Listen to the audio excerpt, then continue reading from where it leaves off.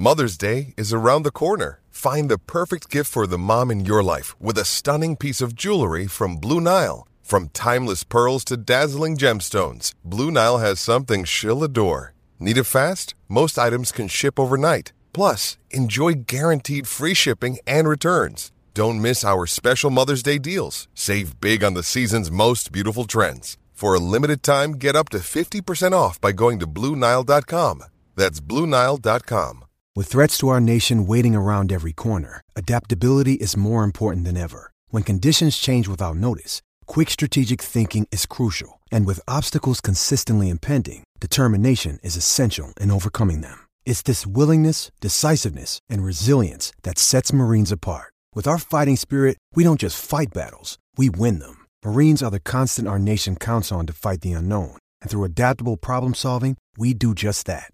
Learn more at marines.com. Another day is here, and you're ready for it. What to wear? Check. Breakfast, lunch, and dinner? Check. Planning for what's next and how to save for it? That's where Bank of America can help. For your financial to-dos, Bank of America has experts ready to help get you closer to your goals. Get started at one of our local financial centers or 24/7 in our mobile banking app. Find a location near you at bankofamerica.com/talktous. What would you like the power to do? Mobile banking requires downloading the app and is only available for select devices. Message and data rates may apply. Bank of America N.A., member FDIC.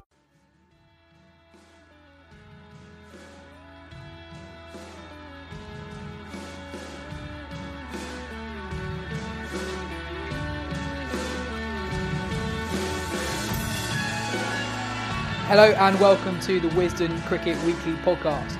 As ever, we've got plenty packed into today's show. We'll be reacting to Mumbai Indians' IPL triumph, going into a lot of depth on how teams are shaping up ahead of next year's T20 World Cup, the Women's T20 Challenge, the WBBL, drama in the Sheffield Shield, a Pakistan captain change, and we'll be hearing from a current England cricketer who also happens to be one of the best fantasy football players in the world. I'm Yaz Rana, and with me today is the managing editor of Wisden.com, Ben Gardner, the magazine editor of Wisden Cricket Monthly, Joe Harmon, and CricViz analyst, Ben Jones. Welcome to the show, Ben's and Joe. Ben Jones, how are you filling your afternoons now that the IPL is done and dusted? Well, it was going to be a kind of yawning chasm of existential despair, but thankfully we're recording this at 2 p.m. the day after the final, so that exact slot of my afternoon that was IPL based has kind of got something in it for the meantime. Even if we're going to do it today, I might encourage you to come back tomorrow and let me talk about the IPL for the next week, because it's in a lockdown world, in lockdown 2.0, just having 4 hours of cricket every day for the last 2 months has been something of a saviour. Yeah, absolutely. Mumbai extended their recent dominance in the tournament, winning their 5th trophy in 8 years with a comfortable victory in the final over the Delhi Capitals. Joe, why are they so dominant? Well, they've got all bases covered, haven't they? You look at some of the other teams, like watching Sunrisers in their second qualifier against Delhi Capitals, for instance. You just felt if they lose 3, maybe 4 wickets, it's really hard to see them chasing down a substantial score, whereas Mumbai Indians just keep coming at you. They've got real depth in their batting, and then add Bolt and Bumrah taking 52 wickets between them, and that's a pretty potent mix that you've got there. One interesting thing about Mumbai Indians, it'd be interesting to get Ben Jones's thoughts in particular on this, is they don't have an absolutely gun spinner. I know Rahul Chahar had a good IPL and took, I think, 15 wickets there, and Krunal Pandya does a tidy job. But they haven't got a Rashid Khan or a Chahal or a Narayan of previous seasons, which is quite interesting when we know just how pivotal spin is in that T20 format.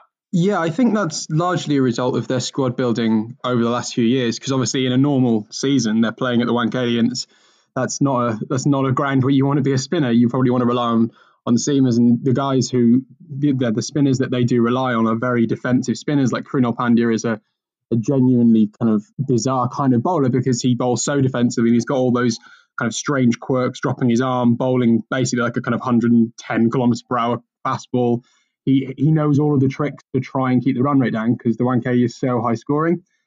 And so they haven't had those kind of traditional attacking spinners. And, you know, if you look at Chennai with all of the spinners that they've had down the years, it's a completely different model for success. But what they've always done, I think, quite well is that they've never wasted an overseas spot on the spinner. Like 99% of their spin deliveries over the last 7 years have been by Indians. So they know that there's tons of good, solid, like reliable Indian spinners. They don't need a world-class absolute gun. They just get one of those, and then they use their overseas elsewhere. So it's just being canny, I think. Rahul Chahar is a good bowler, and he'll probably develop over the coming years. Maybe they'll retain him, maybe they'll right to match him, but not sure yet. But yeah, they basically don't worry about it being too much of a weakness because they can kind of fill it as they just stick at competent. Krunal is competent, Rahul is competent, and that means they're so strong elsewhere. I kind of got the impression that they might be tactically ahead of other teams as well. They made a very astute move before the final, taking out Rahul Chahar, who'd done very well for them all season, replacing him with an off-spinner, Jayant Yadav, to target some of Delhi's left-handers. Wisden, Ben, are they tactically ahead of everyone? And if so, who deserves credit for it? Is it the coach, Jai Warner, or is it the captain, Rohit, or is it analysts in the background? Yeah, I mean, it's probably a combination of all of those. I think that Jai Warner is quietly building like a quite impressive resume as a coach. I mean, he was a very tactically astute captain for Sri Lanka, and we might well see him leading one of the big national sides in not too long.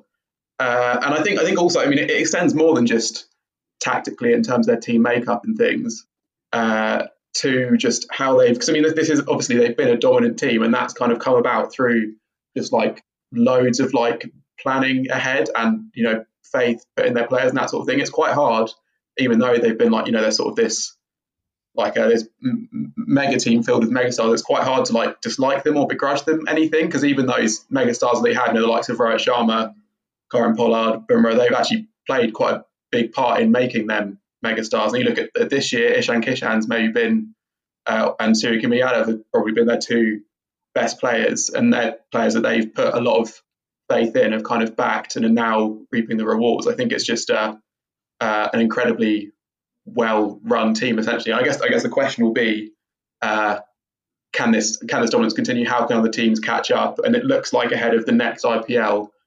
Cricketers Ben might be able to update us more on this, but it looks like it's going to be like a mega auction. But you don't really doubt that Mumbai Indians will come away from that still with one of the strongest sides, just because they kind of not only have all bases covered as like on the field, but they just seem to be incredibly well run behind the scenes and know exactly how to go about building dominant sides time and again. So yeah, it's an incredible achievement. Yeah, as far as we know, there will be a mega auction ahead of the next tournament, and it will be really interesting to see how they go about it, because obviously Mumbai have built all this success on, like you say, it's been long-term planning. It's those auctions and their recruitment the early part of the decade, and it's kind of borne fruition in the second half of the decade, really winning 3 of the last 4. But right now, yeah, they can retain 3 or 2 depending on whether they're capped or not, and then they can right to match. And so they can basically, if they play the cards right, literally, they can keep 5 of this side. And you think, Rohit's a lock because he's Rohit, Bumrah the same. Probably going to want to keep Pollard, but you can't keep 3. You can keep an overseas, and all of a sudden all the balances come into it. And then you've got Suryakumar Yadav, who's an uncapped player and would probably go for a huge amount on the open market. So Mumbai have got some thinking to do in order to keep this core squad together. That's even mentioning Hardik and Krunal as well, who've been so important to the balance of the side, to the actual 11. So I think if they can go into the next auction with a clear strategy, even if they're just replacing like for like, swapping a Krunal for an Akshar Patel or something like that, then they can still keep the quality, even if they don't necessarily keep the personnel together. One of the interesting things about the IPL is that you've got all these structures to kind of create competitive balance. You have to restrict your sides and kind of recreate them every few years, and salary caps and all of that. But Mumbai have basically kind of overcome all that over the last decade. They've kind of broken the system, and so it's more impressive to have a dynasty like Mumbai in a tournament like the IPL than it is even in something like the Blast, where basically you can just sign up your players and keep them for years, or in other sports like in Premier League football, where you sign Kevin De Bruyne for a 5-year contract and you've got one of the best players in the world for 5 years. Mumbai have kind of railed against a system which doesn't invite dynasties, and they've created one. Ben, I have a broadly irrelevant but good pub debate question for you. Would Mumbai Indians win the next World T20? That's not irrelevant. That is the absolute stuff I live for. It's a shame we're not in the pub. I would say that they would come in the top 4 without question. If this is a kind of FIFA style thing where all of their overseas players can play, if they come against the West Indies, Pollard can play for both. I'd say that they would come 3rd. I think they'd probably lose to Australia and to India, a full strength India with all their players picked correctly. But yeah, it seems odd in some ways, because we're used to international cricket being the pinnacle of the sport in other formats, particularly in Test cricket. But actually, Mumbai's recruitment is so good. They've got such a good blend. They've got all bases covered, and the individuals themselves are of such high quality. But yeah, I mean, maybe if they came up against a full strength South Africa or West Indies on their day, they might get rolled. But basically, they're just better than everyone else in the world. I put on Twitter, and I've started referring to it to try and create a bit of vibe around it. The idea that they're the best T20 side in the world. And that's largely because I don't think India are picking their right side, and Australia have only really been picking their red ball guns in T20 cricket for the last 12 months. So Mumbai for the last 3 years, they are streets ahead of everyone else, in my opinion.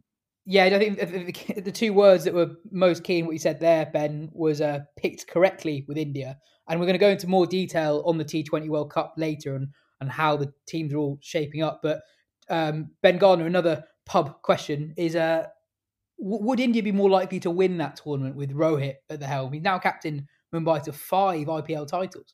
I guess sort of in a vacuum, it's kind of it's obviously very easy to see that, it's very easy to argue that Rohit Sharma is a better, a more tactically astute T20 captain than Virat Kohli.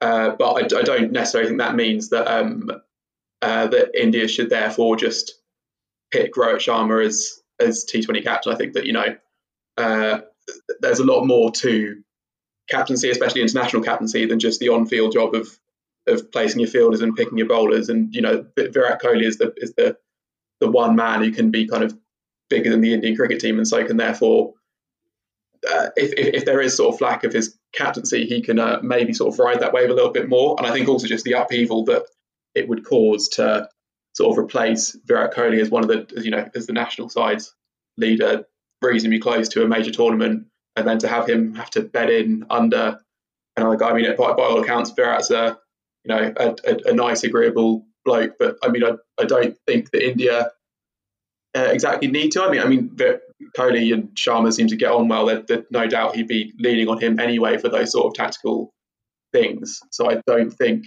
it should matter too much. I mean, T20 cricket has evolved so much anyway that India's no way they can't be sort of tactically better this time than last time. The 2016 tournament just feels so long ago. When I was looking at India's elimination match when they got knocked out by West Indies, and you had, so obviously everyone knows about Rahane opening the batting, getting 40 or 35 in a game that was sort of 200 plays 200.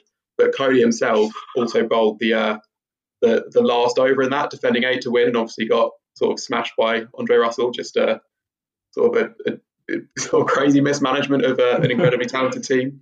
Kohli's not. I don't think he's an awful captain. I don't think he's got quite the knack for it that Rohit has. But I think that there's a lot of other reasons that mean that he's probably the right man to continue at the moment. Women's T20 Challenge came to an end this week as well, with the Trailblazers ending the Supernovas' grip on the competition.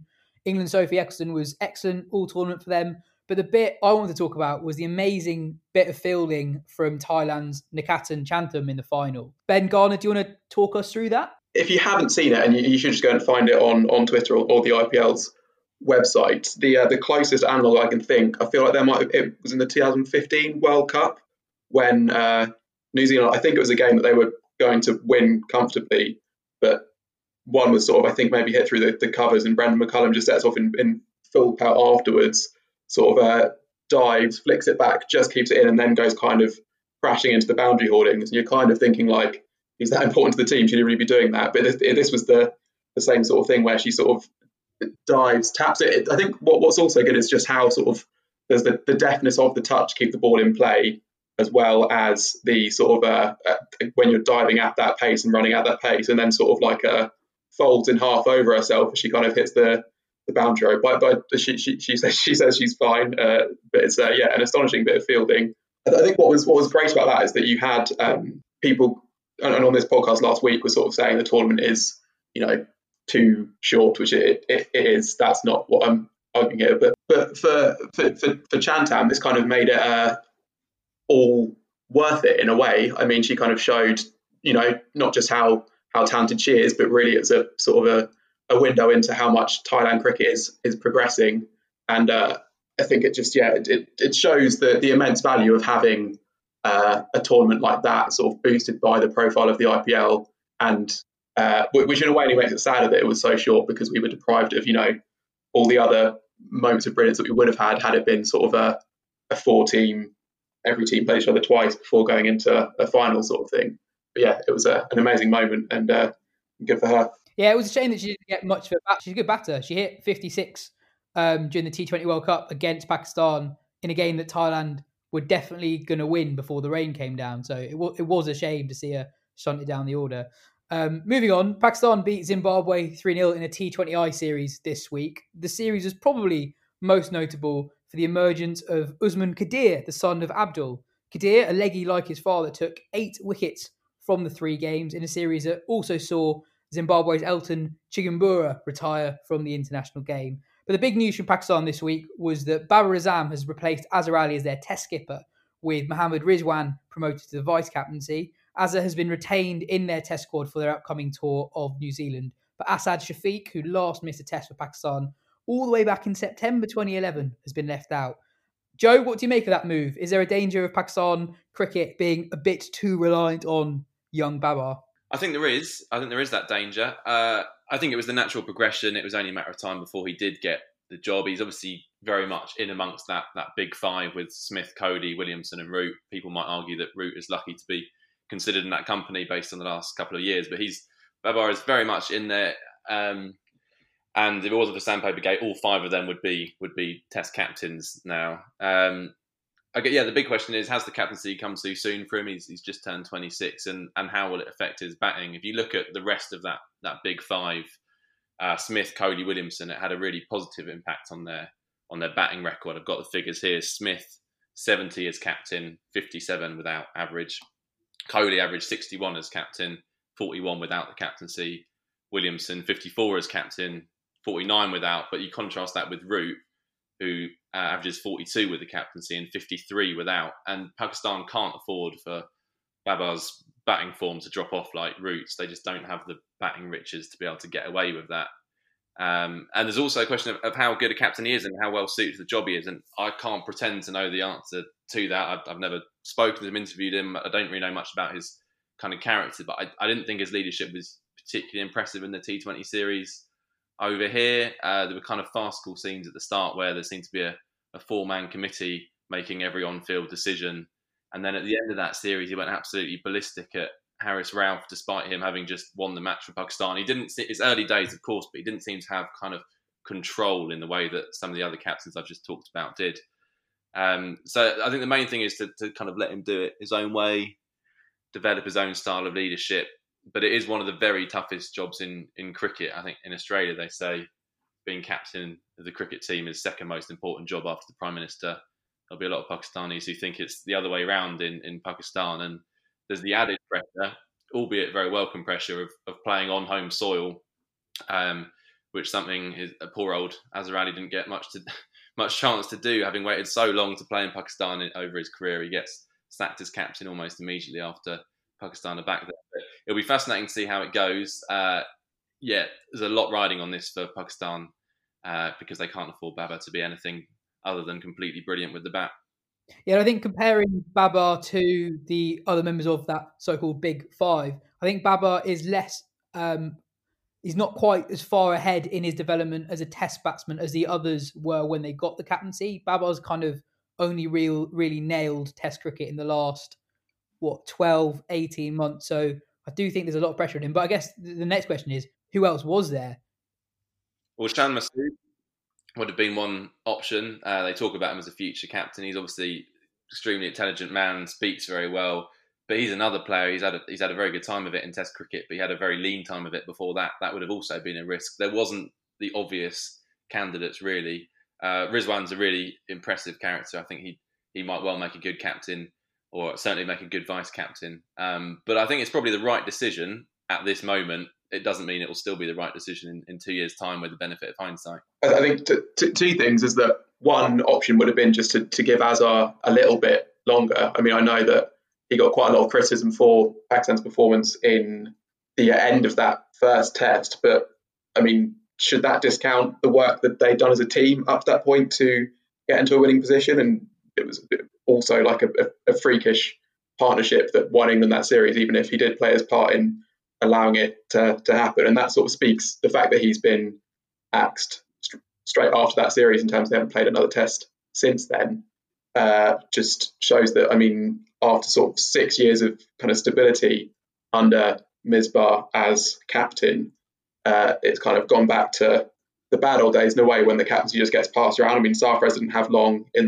the test captaincy, and then Azar had even shorter. So I think as much as it's important to let Babar, develop his own style and let him do it his own way, it's almost as important just to let him do it, to give him like a long stretch in the job without there being much talk over who should take over, who should be next, is he the right man for the job? Because that's been basically the story of Pakistan's test captaincy for the last 3 or 4 years now. One thing I would say as well is that whilst Babar's not exactly had like tons of captaincy experience, as we said, and it's not necessarily been the most kind of whelming when he has captained, he's captained 14 matches for Pakistan across formats and averages 68 with the bat when doing so. So in terms of the, is he going to drop off as and when he takes the armband?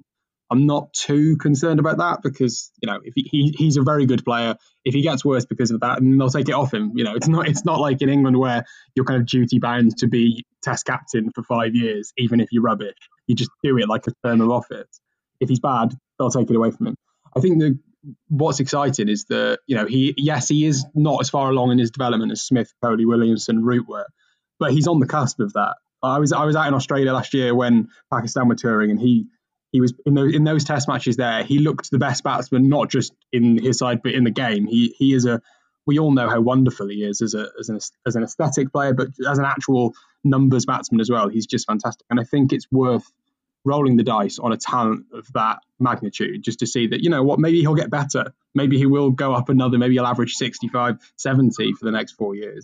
And then suddenly Pakistan have got both a leader, a world-class batsman, this wonderful young attack of pace bowlers, and suddenly that you've got like a side forming. I think it's worth rolling the dice just to see what can happen. In case anyone's wondering, Fawad Alam has held on to his spot in the Pakistan squad for the New Zealand tour, so his story continues.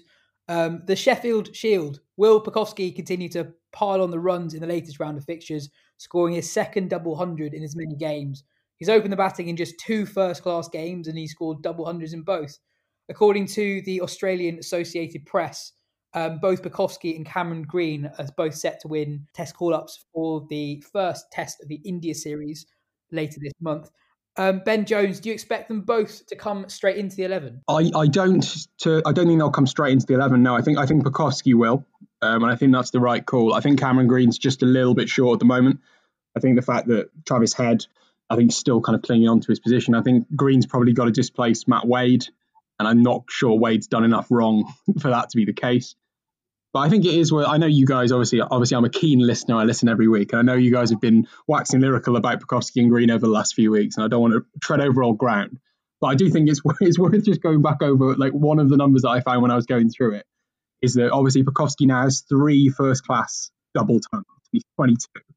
The only Australians in history with more double tons before turning 23 are Victor Trumper, who has 4, or had 4, and Don Bradman, who slightly frustratingly had 12, which kind of ruins the stat of it. But it just shows the kind of company that Pucovski's mixing in. And I wrote a piece a couple of years ago when Pucovski first broke through, and I was really keen for him to get in the side then because he was this kind of bright new hope kind of thing. He was going to be this incredible player that was going to come through and solve all Australia's batting ills in the middle of that India series in 2018-19. But actually, he obviously struggled with his mental health. He struggled with the short ball and obviously fell away from the side. But I've just been looking at some of the detailed numbers and watching some of the highlights of his tons over the last couple of weeks. He's faced 45 short balls, that kind of delivery, which has obviously caused him a lot of issues in the past. He scored 47 runs and he's not been dismissed by one. And if you look at him hooking some of the guys, particularly against WA in that 202 that he's just made, he actually was kind of right back in his crease, pulling off his nose. He didn't look troubled by it. It looked quite authoritative. And by the end of his innings, he was pulling in front of square. And I think he has got a back foot game. It's easy when someone says, when the rumour goes round that someone's got a problem with the short ball, people start to think, it's because, they're on the front foot driving the whole time. He's not. He's a back foot player. He's a proper Australian style opening batsman. And I think whilst obviously this season he's not really faced anyone of extreme pace, probably the quickest guy he's faced is Cam Green. But he's playing against like Dan Worrell, Chad Sayers. These guys are proper bowlers. They're not necessarily the quickest, but he's dominating them and he's not really getting out to them. So I think, if Australia want to roll the dice on one of those two, I think it's Bukowski, because I think, Joe Burns at the top of the order, and there's not quite as much talent up there at the moment. I think Bukowski's got an easier route into the side, even though I think he is a better player than Green at the moment. I think his actual route into the side is easier as well. I just want to see him have a go, because this series is going to lack a bit of stardust with Kohli not being there for the majority in the winter. And I think, seeing these youngsters come through, whether it's Bukowski or Shubman Gill, these guys who are, there's been talked about so much. It'd be so exciting if they did just come in and succeed. And it just adds an extra layer to the whole affair. That Bradman stat, even for Bradman, is completely mental. Elsewhere in the Sheffield Shield, there are a couple of interesting incidents involving members of the Australian Test team. Ben, do you want to run through them and what was your favourite? It reminds me most of Top Gun, just sort of a testosterone-fueled sort of male emotion, basically. So first, I think that you're referring to as Mitchell Starc. He was on 86 now. He's never made a first-class 100. And we should probably say, when we're bigging up Will Bukowski and Cameron Green, that there have been a lot of runs scored in the Sheffield Shield this summer, but still not 22-year-olds making consecutive double hundreds. But so Starc was on 86 not out when his captain, Peter Neville, declared on him. And as he's walking back to the dressing room, sort of just throws his bat in frustration.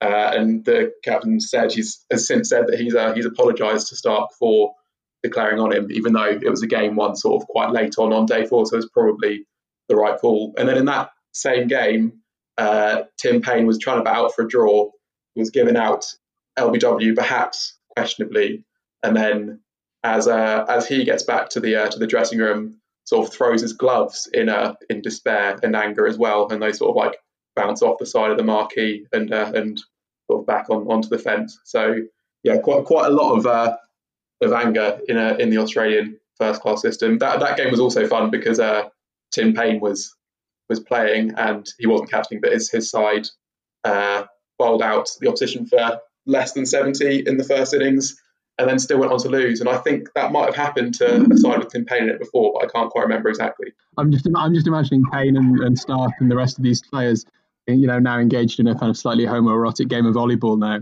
with the Top Gun image. It's kind of like it's somehow even better than Tim Payne being bowled out for 60 odd and then losing. Question for you, Joe. At what point can a batsman become annoyed once they've been declared on? Because 86 feels a bit low for me. Like it's not a given. It's not quite 99, is it? I like the fact you come to me as though I've been in this position many times as a batsman myself.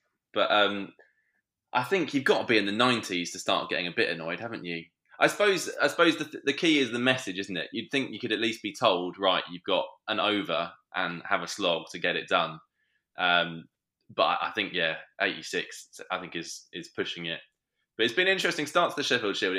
I was chatting to Adam Collins yesterday, who's back on board as a columnist for Wisden Cricket Monthly over the course of the Aussie summer. And he was saying that it's kind of a return to the glory days of the Sheffield Shield, with just runs being racked up all over the place, young batsmen coming through, scoring mountains of runs. You've got the old pros, in this case, someone like Sean Marsh, he's got 300s already.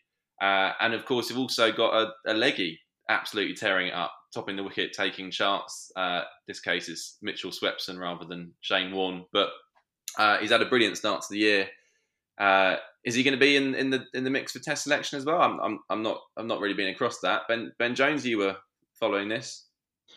No, I don't think he's in contention for the 11, certainly, but I think he is, in contention for a squad place. Australia, obviously very unlikely to play two spinners at home, particularly against India, but yeah, he's the form guy. It's quite funny, in a former incarnation of Wisden Cricket Monthly, I did some work experience at the start of 2017, and I wrote then for your kind of next big thing column, I wrote about Mitchell Swepson.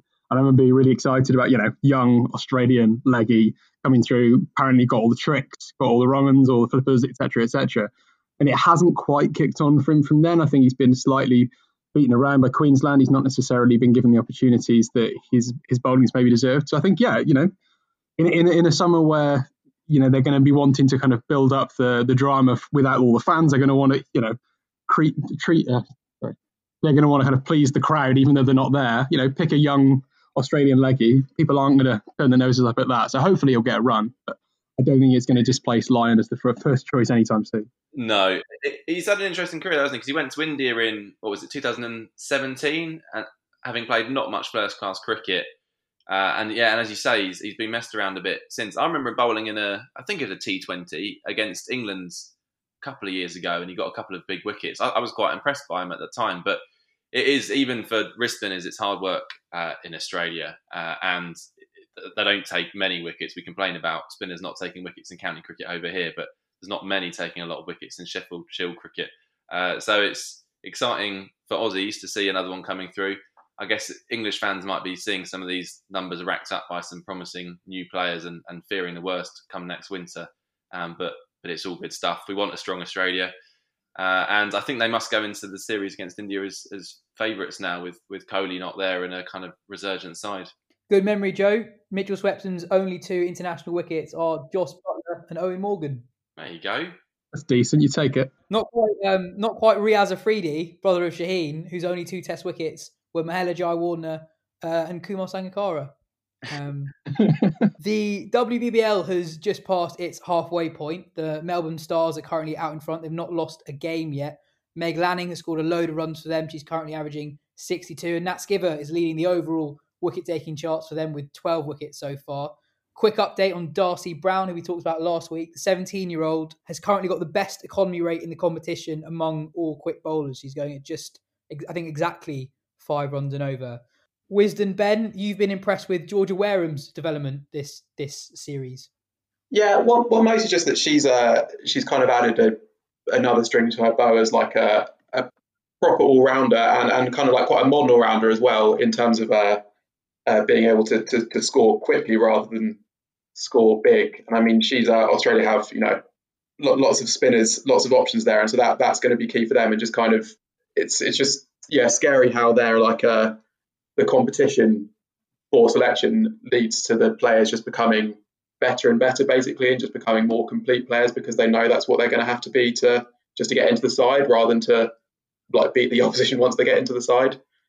She's really good, but she's injured now, so she's out of the tournament, and she's part of the other Melbourne team who are dead last at the moment, which I guess might be why she's got a bit of chance batting. But she's been impressive.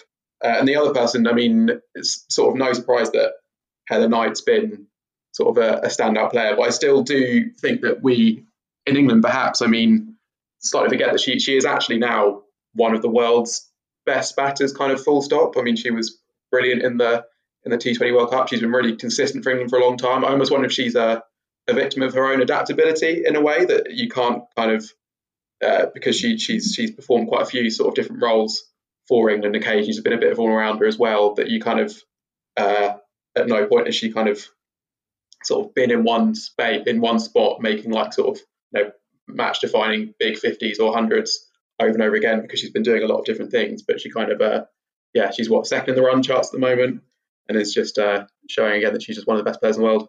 Is there an element of that also being a product of like the media way that women's cricket is often presented, or the England women's team kind of has to be presented to the public, in that obviously Heather Knight is, when she appears, she's always the England skipper, and then if Tammy Beaumont appears or if Nat Skiver appears, they're kind of pure players. They're held up for purely for their actual playing abilities, whereas Knight has this kind of more, I think, almost like ceremonial role, in the same way as like we kind of hold Joe Root to different standards. There's that kind of, I don't know, you can kind of focus too much on that off-field ability, but actually, she's just superb. Yeah, I think that's probably fair, especially since the 2017 World Cup. England women haven't really had like a sort of a statement triumph to sort of have her out sort of front and centre. So she probably would have fronted up quite a lot during last year's Ashes, and then she did front up sort of and gave a very good press conference after England were eliminated by the rain in the World T20, which meant that she was talking about the rain, not the fact that she was one of the tournament's best players, and that she'd become the first England cricketer to get centuries in all 3 international formats. I think that there probably is a bit of that, and also just the fact that her captaincy stint is still sort of, I mean, it's defined by the 2017 World Cup, but while she's been personally very successful and by sort of win percentage and stuff, she's been a very good captain. There's still sort of like, there was that brilliant kind of start to her life as captain, and then there's not been quite the same team success since then. So I guess that's also muddied the water slightly for her, and I guess means that she's another one for whom 2022, with global tournament after global tournament, is going to be such a huge year for kind of ending with, if she's remembered as perhaps like put up there with England's greatest women's captains. Now on to the centrepiece of today's show, a look ahead to the T20 World Cup that we're finishing pretty much in exactly a year's time. We'll go through most of the contenders, highlighting their strengths and weaknesses. Rather helpfully, I asked the two Bens and Joe to predict who they think the finalists will be, and they gave me 5 different answers out of the possible 6. So we should get a bit of disagreement, which is always good. We'll start off with you, Joe. Who do you think are the 2 teams that are looking best placed for that tournament at the moment? Well, this has shifted a bit because it was obviously the next one was due to have been played in Australia, and I had England and Australia as marginal favourites. Now it's in India's backyard. I would make them marginal favourites, and I reckon England will be there in the final with them. But I have to say, it's kind of finger in the air stuff with T20 international cricket. I think there are 7 teams that could conceivably win it, and just the nature of the thing is such a lottery. I think international teams don't play all that much together, so it's difficult to build up a kind of head of steam in the way that we've seen with Mumbai Indians over the last few weeks. And the format of the competition as well just doesn't really allow you to build much momentum. It's over so quickly. So 4 group games, if you lose 2 of them, you're probably out. If you think back to 2016, if England hadn't chased 230 against South Africa in their second game, they'd have effectively been out of that tournament after 2 games. Instead, we look back on that tournament and think England were quite unlucky not to win it. So it just shows that, as in the case in all major sports tournaments, it comes down to who does best on the day. But I think that's even more true in this case, because it is just such a lottery of so many teams that are capable of turning each other over on any given day. CricViz Ben very helpfully created a master document with all the likely starting 11s of each of the sides. And looking through it we'll start with England. Looking at England, how worrying, CricViz Ben, is the form of Moeen, whose batting form has somewhat fallen off a cliff recently. And if he doesn't make that starting 11, England only have 1 spinner for a tournament in India. How much of a concern do you think that will be? Yeah, there's no getting away from it. Moeen's drop in form is more important than it should be for a player who he's probably England's 6th best batsman, probably their worst bowler, really. But actually, as you say, he's the second spinner, and it's T20 cricket. Whether it's in Australia, India, wherever, you need 2 spinners really to be successful. And I think what's been notable in the last few weeks of the IPL, last few months, is that Moeen's not been given an opportunity. In 2019, he was fantastic for RCB. They haven't trusted him this year. He's not played. When he has played, he's made kind of weird, slightly hilarious mistakes. And Sam Curran's been, doing brilliantly for Chennai. And so on the document that you refer to, which is so pleasingly colour-coded, as you guys can see, we should probably tweet it out, Sam Curran is in there ahead of Moeen Ali at number 7 as England's kind of 5th, 6th bowler. And I think that is a huge weakness for England. But also, I think it's not just responsive. It doesn't just fall on the shoulders of Moeen. I think England have been, it's hard to be critical of them because they've been so successful in white ball cricket over the last few years. I think they, almost to a point, know exactly what their plan is. But the failure to develop and cultivate a 3rd spinner, in essence, or a 2nd frontline spinner behind Adil Rashid, I think is probably one of the biggest blots on their copybook. We've had Matt Parkinson come in and then not be picked again. Mason Crane hasn't been developed. Liam Dawson's barely played for England, as you referenced, I think, last week or the week before, saying that, he's kind of been around a lot, but never really played. And then you're kind of going down into, guys coming through, whether it's, Will Jacks or Delroy Rawlins, these guys who are batsmen who can bowl a bit. And you do wonder whether that's going to really come back and bite England on the backside. If Adil Rashid's shoulder goes, then all of a sudden they've got no spinners in the side and Moeen's got to play and Moeen's out of form, etc., etc. I think that is, for all those reasons, Moeen's lack of form is really concerning. I think, they're probably going to stick with him because that's been the Owen Morgan way. But whether or not that is right, we saw in the 50 over World Cup that halfway through the tournament, they said, sorry, Mo, we're jacking this in, we're just going to pick all the quicks. You do wonder whether there's going to be something similar in light of the T20 side, and whether it's going to happen before the tournament or when England are on the verge of going out, as happened in the 50 over stuff. Putting a positive spin on you're looking pretty good if your main worry is your backup spinner a year out of a major tournament. Well, quite. Joe, the other side you tipped for the final at this point was India. The thing with India is I just don't even know how you start going about picking a best 11 for the players they have. There are way more than 11 players who, over the last 6 weeks, I've instinctively thought, they've got to be in the starting 11. So do you have faith that India will actually get that 11 just about right by the time the tournament comes around? It is a difficult dilemma they've got. There are too many options, really, and which should be a good thing, but can be difficult. And if you look at the possible 11 that Crickviz Ben has picked out for us here, you see how influenced it is in some ways by the most recent IPL. Nasarajan features in there, obviously did a brilliant job with his Yorkers at the death and looks like a brilliant T20 bowler. But another IPL comes around and we can have a new star name and other names have drifted off. So I think the Indian team is kind of necessarily in a state of flux the whole time. It could work well for them. They could just get a new star just emerge just at the right time, or it could cause an actual selection headache and end up getting wrong. And I suppose Kohli, we were talking about India's mistakes in past tournaments. That's probably Kohli's biggest challenge now, alongside the selectors, to get the formula right. And it's something they have struggled with a little bit in the past. And even with the 50 over side, they struggled with it a bit in the World Cup last time. They got confused about their batting order and who should bat in the top order. And it looks like they potentially could go that way again. So it is a potentially tricky thing for them to manage. Ishan Kishan is one player I just thought was absolutely brilliant in the IPL, and also the way he batted in multiple positions as well. I think that he's kind of like your ideal person to have in a squad, if not necessarily in the 11. Something that's been mentioned on the show a couple of times already is how long it's been since that T20 World Cup.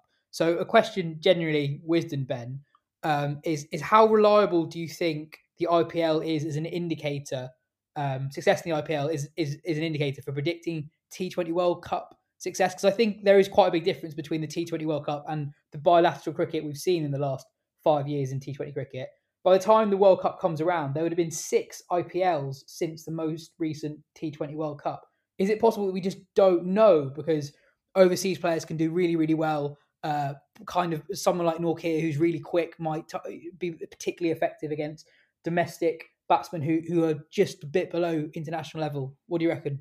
Yeah, I think there is definitely a danger of so if one of the teams that I've tipped for the final is South Africa, partly because of how well a lot of their players did in the IPL. You realise they've actually got quite a lot of gun T20 players, but it is quite easy to look at a tournament in the IPL, see that a team has sort of like 7, really, really good players, and think like, they're going to have a great side without really thinking about who the other sort of the other 4 are, and that can actually really hold the team back. I mean, if you've got 4 really good bowlers and one guy's going to go for 50 every time, that leaves you in a pretty weak position. I mean, there's quite a lot of differences between how tournaments unfold. I mean, how the T20 World Cup unfolds versus how the IPL unfolds. That doesn't make it a perfect predictor, even though it is a good predictor, I think, of how good a player is in their best role, I guess. One of the things is that players get picked by teams who already have kind of other bases covered, which can mean that I guess IPL teams should, in theory, end up more balanced than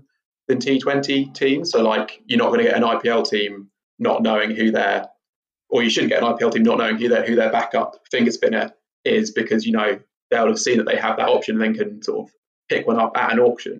Whereas, like if you're a country and you don't have a backup finger spinner coming through domestic cricket, then you don't have that as an option. And I guess the other thing is that as we sort of discussed in the 2019 World Cup, England sort of fumbling around for the first half of the group stages, sort of tinkering with their best 11, and then eventually picking Plunkett, dropping Moeen, and that's what sort of kicked them back into gear.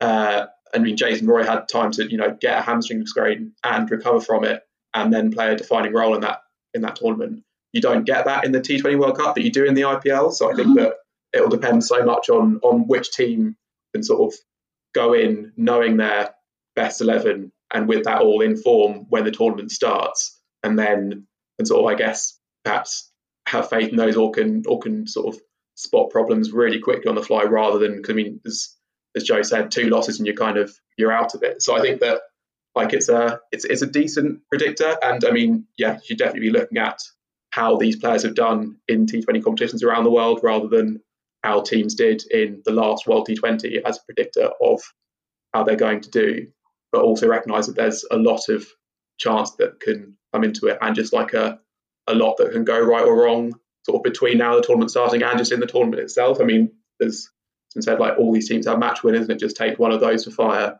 and then all of a sudden you've lost a game, and it's what makes it exciting and what makes it hard to predict, I guess. I think the relationship between the IPL and international cricket in terms of the challenges that it offers, as you say, the length and the different kinds of experience for a player, it is really pertinent. But I think what's also really pertinent to underline is the fact that the quality is not that different, really.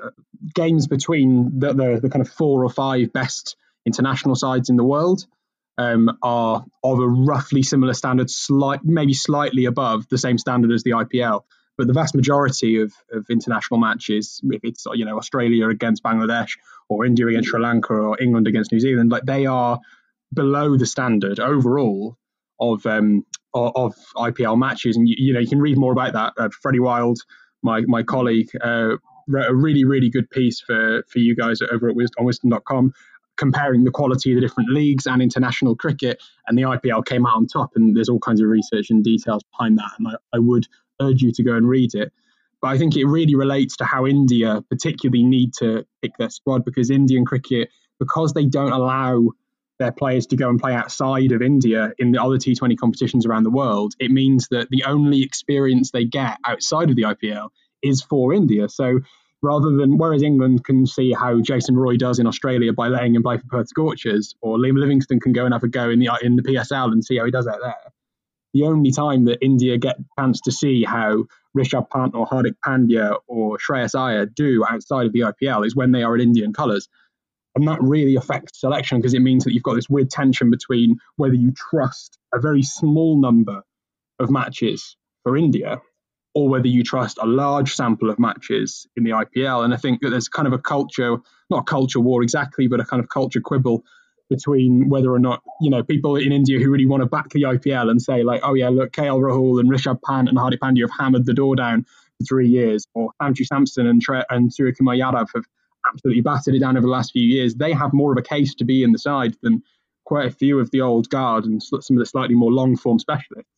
But a lot of people, a lot more traditionalists, a lot more kind of not old-fashioned in a derogatory sense, but just kind of people who generally rank international cricket above domestic cricket, regardless of any analysis or insight. The fact that Virat Kohli's is the greatest ODI batsman ever, and Rohit Sharma's made 500-600s in an ODI World Cup, etc. That matters because it was in international cricket. The fact that it was in a different format is irrelevant to them, because fundamentally it was at the peak of the sport. And I think that's more so than any other country, that is, the debate that Indian cricket has to go through periodically with every single bit of selection. English cricket, Australian cricket, South African cricket, whatever, around the world, they get the opportunity to test players in different situations, in different kind of scenarios, and they kind of get benefit of learning from that. And I think it's one of the reasons why, India will never let Virat Kohli go and play for the Melbourne Stars as much as they won't pick up my phone calls.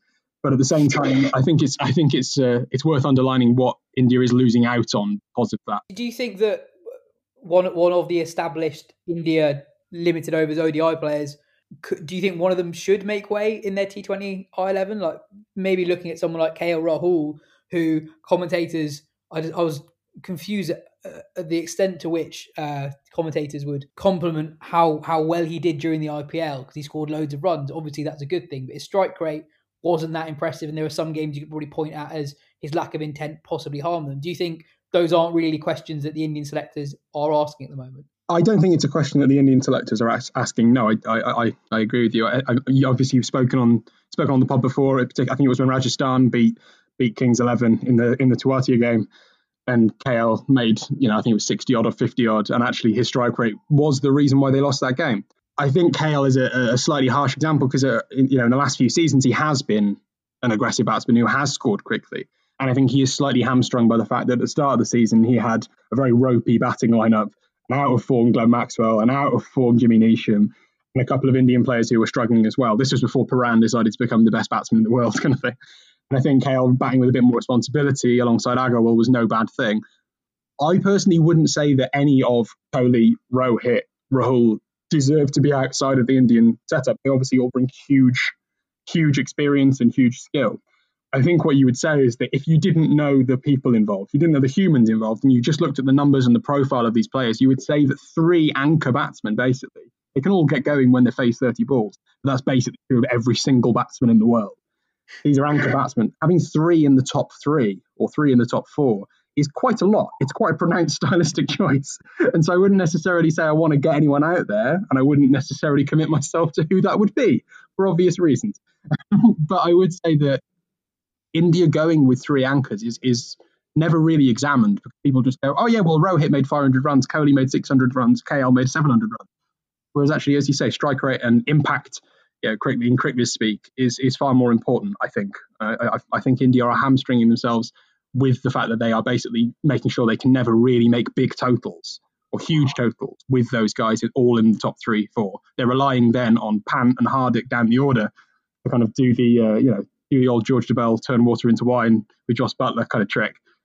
And I think that, that's no bad thing if that's what the way they want to go with it. They've got a great bowling attack, but I personally disagree with it. Is the danger not as well that they actually end up with kind of 4 anchors in that top 4? Because I mean, Shikhar Dhawan is someone who we haven't mentioned yet, but I mean, he's in that squad to face Australia and has been sort of a mainstay of India's T20 side for a long time, and they really trust how he does it in ICC tournaments as well. So he might get a look in because of that, and had a very good IPL, kind of not quite playing as the anchor that he has done in the past, but you imagine that he might well revert to that if he were picked. You kind of end up with Rahul or Kohli down at number 4 and Dhawan and Rohit opening almost like their ODI lineup, and then they are kind of really arching themselves. And I would definitely not be that surprised if that ends up being their sort of their top 4 from the first game of the T20 World Cup. 100%. I don't disagree with that at all. I mean, Shikhar's had a fantastic tournament and he has been really good, and he has the benefit of being a left-hander, which obviously makes things a little bit, it's a point of difference, even if he's not necessarily quite as good in pure terms. That does offer him something a bit different. But what I would say, to kind of put it in English terms, English football terms, it's a bit like saying, you can't play Gerrard, Lampard, Scholes, Hargreaves, etc., all in a midfield together. It's not saying that any of them are worse than the others. It's just, by having them all in a side, you're making a worse 11.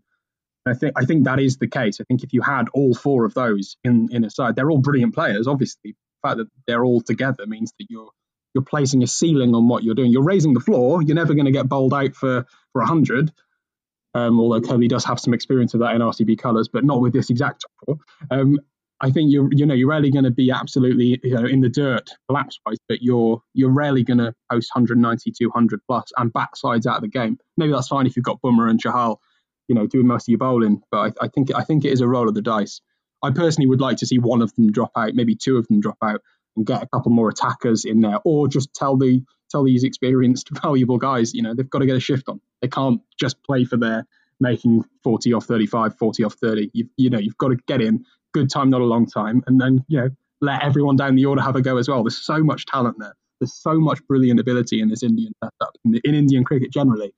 From the outside, as someone who's going to want T20 cricket to be played in a particular way, it's frustrating. I feel like sometimes they're squandering these insane riches on a particular brand of cricket that doesn't need to be the way it is. Wiz and Ben, you've tipped West Indies to make the final. They obviously won the tournament in 2016. Why do you reckon they've got a good chance of winning it again? Yeah, well, I mean, I guess for the same reason that they've won in 2012 and 2016. They obviously have a stacked batting lineup in terms of power, and I also think that of all the T20 teams, they kind of get the way to sort of approach the format more than the international teams, more than any of the other international teams, in terms of just basically trying to hit sixes from ball 1 and continue to do it all the way through. And then added to that, the fact that Shimron Hetmar and especially Nicholas Puran, as the other Ben mentioned, look like absolute stars in the making. Pollard is like sort of batting as well as he ever has. There are a few question marks there, I guess, in that, Chris Gale is getting on in age, even if he also had an impressive campaign once he came into that Kings 11 side. And Andre Russell, sort of, you're never sure if he's going to be fit, and if he's kind of half fit, how effective is he? But I personally think that there's just like enough of that side still sort of sticking around, and enough new blood coming through that they'll be sort of a force to be reckoned with. And it's also just more of a point of pride for them doing well in this tournament than I think it is for other teams. So that and I think that can sort of make a difference when it comes to the preparation they put in advance. Like, this is what they always prepare for these tournaments. They'll play their best 11 more often than other teams do outside the tournament. It means that come tournament time, they're like a proper side to be reckoned with. Joe, when I look at that West Indies lineup, I think they're going to be some very high scoring games, not just because they're batting, but I think their bowling attack could leak quite a lot of runs too. Do you think their bowling attack might hinder their chances of winning the thing? Yeah, I think so. And again, talking about this being India rather than Australia, where the tournament's happening, that pushed me away from West Indies slightly. And Narayan's not the bowler he once was. Obviously, there's still ongoing issues with that action. I think their spin attack looks a bit light for a competition in India. That said, they concede 230. You could see them going and chasing it, but it's hard to see them doing that over and over again across a tournament. But certainly that batting lineup, I mean, they're still, in terms of who you'd pay to watch, I think that batting lineup probably is the best in the competition. And yeah, I mean, Andre Russell had a slightly odd IPL, didn't he? He was not fit for quite a lot of it. Wasn't quite at the ridiculous form he was last year. And so much of, again, we're talking, it's a snapshot of T20 cricket. How can he turn it on for 2 weeks? If he can, then he can almost win a tournament on his own. Cricketers, Ben, you went for Australia to join India in the final. I look at their side and think their batting is just a bit off England, West Indies and India. Tell me why I'm wrong. Well, you're not, Yaz. I'd never tell you that. I don't think their batting is as good as India's, certainly as England's, and maybe even as good as South Africa's, or maybe even New Zealand's. I think there's an issue there in terms of they're very top heavy, with Warner and Finch, probably Smith as well in the top three. I put Stoinis on our predicted 11, but he might bat 4 or he might bat down. But then you've still got Glenn Maxwell at number 5, who, whilst he's had a really poor IPL, he's a fantastic T20 batsman, particularly in Australia recently. So I think he's got opportunity to get form and then come back and hopefully in different conditions, get back to his best. But the reason I've picked those two sides, as you say, Australia and India in the final, is just the bowling attacks. I do think that whilst maybe other sides have got better bowling attacks than India, I don't think anyone's got a better bowling attack than Australia, particularly the pace bowling, because it's just outrageous. The fact that you've got Stark and Tail swinging the new ball and bowling Yorkers at the death at 150 clicks. You've got Hazelwood, who's emerged as a proper T20 new ball bowler, who, as we saw in England over the summer. Then you've got Pat Cummins as the enforcer through the middle, can bowl in every phase, which is not something you can say of many T20 seamers. And then you've also got, in the seam department, you've got Zampa, Maxwell to kind of spin the ball either way. It's not outrageous. Zampa's a very good bowler. Maxwell's a kind of serviceable 5th, 6th. But these guys are then matched up by a very, very solid top order who will not, they might not make 180, 190, but they are very, very good at chasing down 170. I think T20 tournaments, it's a massive cliche, but I think it is true. We saw it in the last World Cup that it kind of turned it on its head, the idea that the two best batting lineups got to the final. But as a rule, the better bowling lineup do well. I think if India pick their best side, which, debatable, they will get to the final. And Australia, they know how to turn it on in tournaments. We saw it; they were junk in ODI cricket in all of 2018, and then rocked up in the World Cup in 2019 and got to the semis. But they've got such depth that they can bring in if they need to. They've got other leggies if they want to bring in an extra spinner in terms of Fawad or Cameron Boyce. They've got variation bowlers with Ken Richardson. They've got Nathan Coulter-Nile as a kind of backup variation bowler as well. I just think what they have, which is more so than any other side potentially, is bowling versatility, which if you've got a good T20 captain, which at the moment they've got Aaron Finch, who is a good, okay T20 captain, but they also potentially have the best T20 captain in the world in David Warner, who I think there's a fair chance that going into a tournament, they may overturn his leadership ban and just give him the armband, or at the very least, he can just sit on pinch his shoulder and make all the decisions. I think you've suddenly got a really versatile kind of Swiss Army knife attack that actually can limit almost every batting lineup in the world, apart from maybe the West Indies or England on their day. I'd love them to do really well because they've only recently started taking T20 cricket very seriously, and I'd like them to be rewarded for doing so. But at the same time, it is the old enemy, so we don't want them to do too well.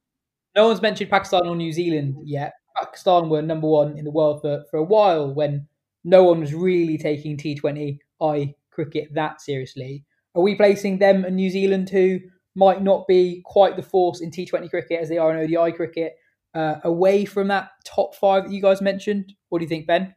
I think that, obviously they'll both be close and in contention. I think that with Pakistan in particular, I worry looking at the squads that they've chosen for the upcoming series against New Zealand that they're going to go away from their strength and their strong players. Like Mohammed Amir has been left out.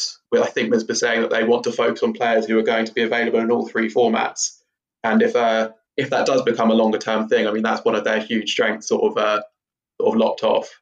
And Shadab Khan was key for them in their run to the top of the world rankings and has since not been the same force in T20 cricket. I think if all those players are sort of at their best, there'll be a sort of a similar side to some of the others in a way, in that they've got like that big top order strength, especially with Babar. But they've also got a bit of explosiveness with Haider Ali and Hafiz as kind of, the getting better with age kind of thing. And they will have a good bowling attack as well. Shaheen Afridi is one of the best T20 bowlers in the world. So yeah, there's definitely no writing them off.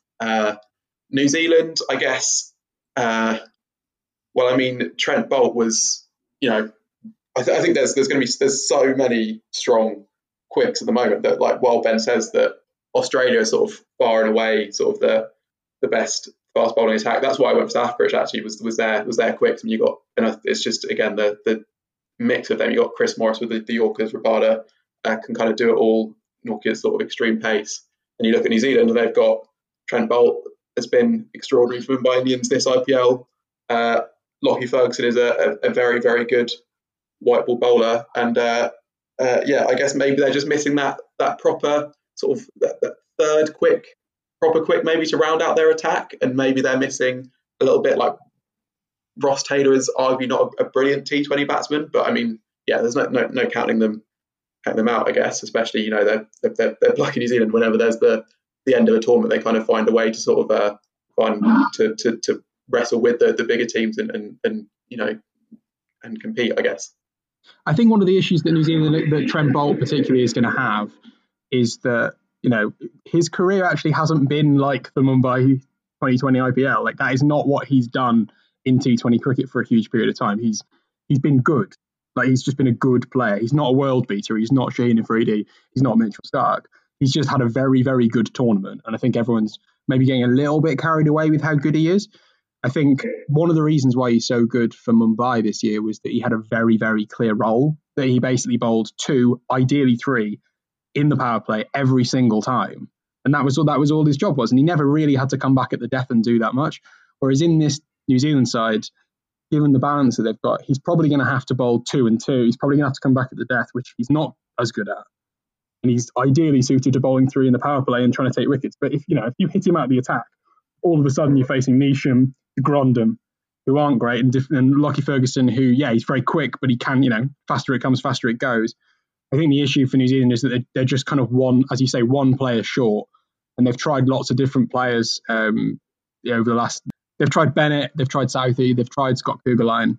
Like, they haven't quite worked, and I think the fact that they're just kind of one short will just make it quite difficult for them to kind of muddle through. I think they haven't quite got the batting to chase massive totals, and they haven't quite got the bowling to defend low totals. I think that they're just going to fall a little bit between the two. But they'll make the knockouts and they'll do well for New Zealand. I think you look at the New Zealand side, and it looks like a side that's set up for 50 over cricket rather than T20 cricket. And you saw even in the 50 over World Cup, they kind of almost played it like it was a 60 over World Cup in the way they batted. And I just think that the fewer the overs, the less dynamic that side looks, particularly in this kind of post-McCullum era, Williamson does a great job at steering a chase, but he's not going to get you to 220, I don't think. And when you look at Pakistan, I just think that middle to lower order is well short of West Indies, India, Australia, England, and I think that's what's going to hold them back, even though they have got that gun bowling attack, which can get them out of trouble. And finally on Afghanistan cricket, Ben, how many spinners is too many spinners? They can easily field an all-spin attack, right? They've got even more young spinners coming through, including an actual child who's got a big bash gig in 15-year-old Noor Ahmed. Yeah, it is slightly terrifying, isn't it? Just how many absolute top-class spinners. They almost need to be able to have an auction or a draft or something and just swap a couple of top-order batsmen with some of their spinners from some of the other sides. England would quite happily give them, probably Darid Malan for Mujib or something like that. But yeah, I mean, you've got Rashid Khan, Qais Ahmed, Mujibur Rahman, Zahir Khan, Noor Ahmed, Mohamed Nabi. Like, those are all very good T20 spinners. We don't know that much about Noor yet, but his numbers are outrageous, and we will see a bit more of him in Melbourne Red in the coming months in the Big Bash. What I'm hoping Afghanistan do is really back their strength. Just go in and say, you know what, we are an absolute cabal of spinners. We're not going to be able to just sit and blast sides out with pace. You've got Naveen Ul-Haq, Gulbuddin. We know that they've got good seamers who can compete on their day. Maybe more so in 50 over cricket, but I think it would be. It'd be creatively interesting and kind of tactically interesting if they did just say, you know what, we're going to basically bowl 20 overs of spin. And if you can't play spin, West Indies, South Africa to an extent Australia, we might turn you over on our day. And, we're probably going to have to turn you over for 130. But if we do that, then we've got half a chance of Hazratullah and Nabi and your recognised batsmen doing a bit of a job. I wouldn't expect them to do that because it requires a bit of a leap of faith, but it would be really fun if they did, just because, these tournaments are all about, the texture that you get, the different sides playing in different ways. It's like a football World Cup when someone just kind of starts playing, an outrageously different style of football, and you kind of, you open your mind to it. It'd be nice if we got a bit of that. We saw it with West Indies, just, picking 8 batsmen and just absolutely hammering sides for 220. If Afghanistan went the other way and said, feel free to try and hit Rashid out the attack, but if you don't hit him out the attack, then Mujib's there, and then Zahir's there, and Qais is there, and they're proper bowlers who can really limit size on the day. I think the only thing which is maybe holding them back is that most of their bowlers are defensive bowlers rather than attacking bowlers. So whilst they could maybe defend if they, fluked their way to 180, or they'd probably be quite happily choking sides comfortably, but actually they're not necessarily going to blast sides away by taking wickets. They're more of a defensive unit. Interesting. Well, that's the T20 World Cup all sorted then. Finally, on this week's show, as mentioned in the intro, there is a cricketer who has played for England in the last year who is currently ranked in the top 0.15% of all fantasy footballers in the world. Joe, any guesses as to who this is? No. I can probably guess a player, but I don't know this. Stuart Broad was top last year, wasn't he? Or came high? Stuart Broad won a game week, so he came first in the world in a particular game week. But it's not Stuart Broad. Okay. Quick Viz, Ben, any guesses? I mean, I was going to go Broad. I'll go Joe Root. He likes his football. The answer is actually Matt Parkinson, who is having a very good season in fantasy football. And I spoke to Parkinson earlier to talk about the secret to his success. So, first off, how are you doing so well? To be honest with you, it's absolute fluke. My team is Bolton Wanderers, so the football that I follow isn't great. League 2, their season has been an absolute shambles so far. So I've tended to pour my heart and soul into this, really. Fantasy football is a massive talking point in all changing rooms. I went down to Loughborough to do some testing, and it was probably the main topic of conversation there as well. To answer the question of how I'm doing so well, I've just backed the right players, I think. I've got Grealish and Watkins obviously doing fantastically well at Villa. And just gone for like pairings of midfielders and strikers that I think are going to score. But to be honest with you, there's no there's no secret to it. I am probably one of the least football fans doing fantasy, which makes it even more sweeter that I am currently top of all 3 leagues that I'm in. So you're not one of those people who like reads The Athletic just to see what their fantasy football tips are? Absolutely not. I've just gone for the most basic team, and I've had a couple of fluky weeks, but it's actually a fluky 8 weeks now, so it's getting to the point where it can't be a fluke. I think I've just backed a couple of players that other people haven't, that has led me to do well. I've got Watkins in as well, that people haven't really backed in. I've changed my goalie around a couple of times, used my wild card, but apart from that, there's no secret. But that is probably more the frustration of other people as well, that they probably do that research in The Athletic, and they are big football fans, and I'm currently winning, so to speak. What's the rivalry like with the other pros? Who are the other pros that are really into it? Well, I'm part of 3 leagues, so I've got one for my club cricket side where I'm comfortably top. Most of those lads are Wanderers fans, so the rivalry isn't too big there. I'm in one with Harry, as you know, and my brother, so that's probably the one that I focus on the most. But the one that I'm in with Lancashire has 30 players, so it's a massive league. So to sit top of that after 8 weeks, obviously fantastic. But yeah, there's some big fans in there. Alex Davis is a massive football fan. Saqib Mahmood, big Liverpool fan. I'm very smug that I'm beating our stats guy, because obviously cricket statisticians will be the one that use those websites to cheat in fantasy football as well. So that's very pleasing. And then it's also nice to see Liam Livingston bottom of the 30.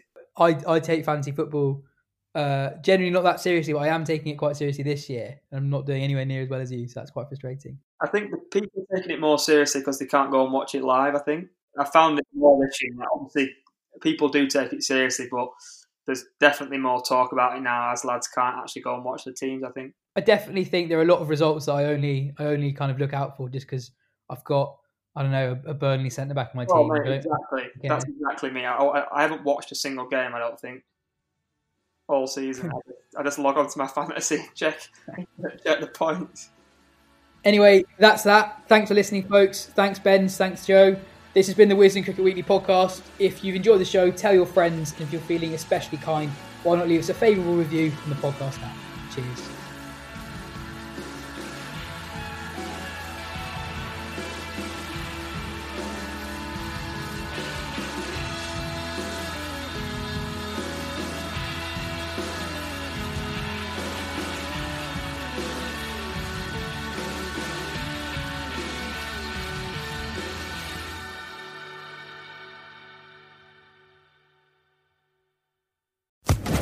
Social Podcast Network.